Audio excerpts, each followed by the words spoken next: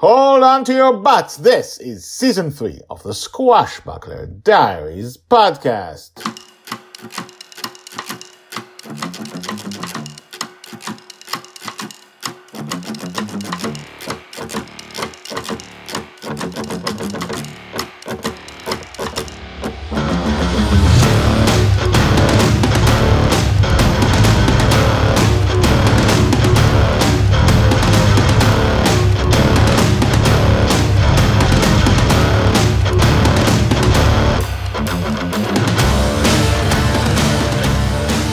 Welcome back! My name is Guy Hasson and you are listening to the Squashbuckler Diaries podcast, the daily podcast about Joy Shelley, the girl who lives in dreams, the girl who is lost in dreams. We follow her from birth to death.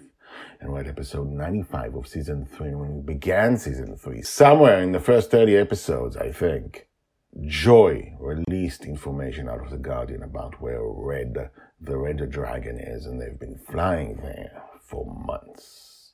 And now, they're there. The Red Dragon was seen all through season 1. She told the story of season 1, guarding, watching over Dragon Little, the child she would like to have had. She loves Joy so much, or loved Joy, depends on whether she's alive or not. In the book that happens in between seasons 1 and 2, The Forgotten Girl, the Red Dragon leaves the dream to save her sister dragons. And she has not been seen since. Let's see what happens today. Season 3, episode 95, The Supergirl, part 2, Approaching the Red Dragon. Joy's age 10, told by Grandpa Walt. Excitement has been building up with Joy and Justin over the last few days as we've clearly been approaching the stem that stands alone from other stems. This is the stem of the shroom that Joy had gotten out of the Guardian through tricking him. This is where the Red Dragon is being enslaved with her sister dragons. Even though the Guardian claims Red, as Joy calls her, is already dead, or she would have returned for Joy in Justin's dream, Joy remains adamant that Red is alive and must be rescued. Joy and Justin slow down the advance of Bunny's revenge. We fly almost entirely underneath shrooms and hug stems when we pass them, to remain undetected. Poppy is often on the mast, instructed to give warning if she sees dark demons or any kind of life outside the shrooms. The Guardian seems more uncomfortable than usual the closer we get. We got as close as we dared last night before Justin and Charlie disappeared. Joy went to sleep knowing she needs strength before the war. Susie went into her cabin to tell her stories until she fell asleep. Maybe it will calm Susie as well. Poppy is on the lookout. The Guardian stands on watch, never sleeping, his iron mask and shining eye, as creepy as they always are. My job, as conveyed in whispers by Justin when we went to survey the Infinite Prison a few hours ago, is to look out for anomalies in Poppy and the Guardian. Poppy has proven herself a good protector for Joy over the last few months, but her cheeriness often gets her into trouble. She's not as smart as Mastermind, and the Guardian is still an unknown. We still can't be certain that he wasn't one of Red's enslavers, which is why they had put him in an Infinite Prison in the first place. Should anything happen, I will let Joy know. The hours pass slowly. Amali appears first.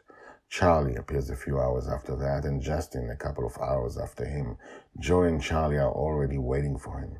Joy is teaching Charlie to shoot the bazookas. We can't afford the risk of going into a dream, Justin says. We go without breakfast for Joy.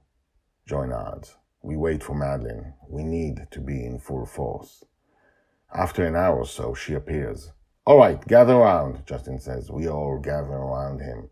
Today's mission is only surveillance. We go in and we look, but we're ready for anything. Dreamers, remember you have no powers when you're outside the shrooms. If we're under attack, we have the weapons cabinet, but most of all, we have Bunny's revenge and her cannons. We have speed and we can duck into dreams, which is where we all can control reality. Top priority? Protect Joy, Charlie says.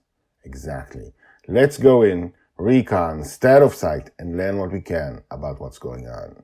They're not expecting us, so second priority is to stay unseen and get information, right?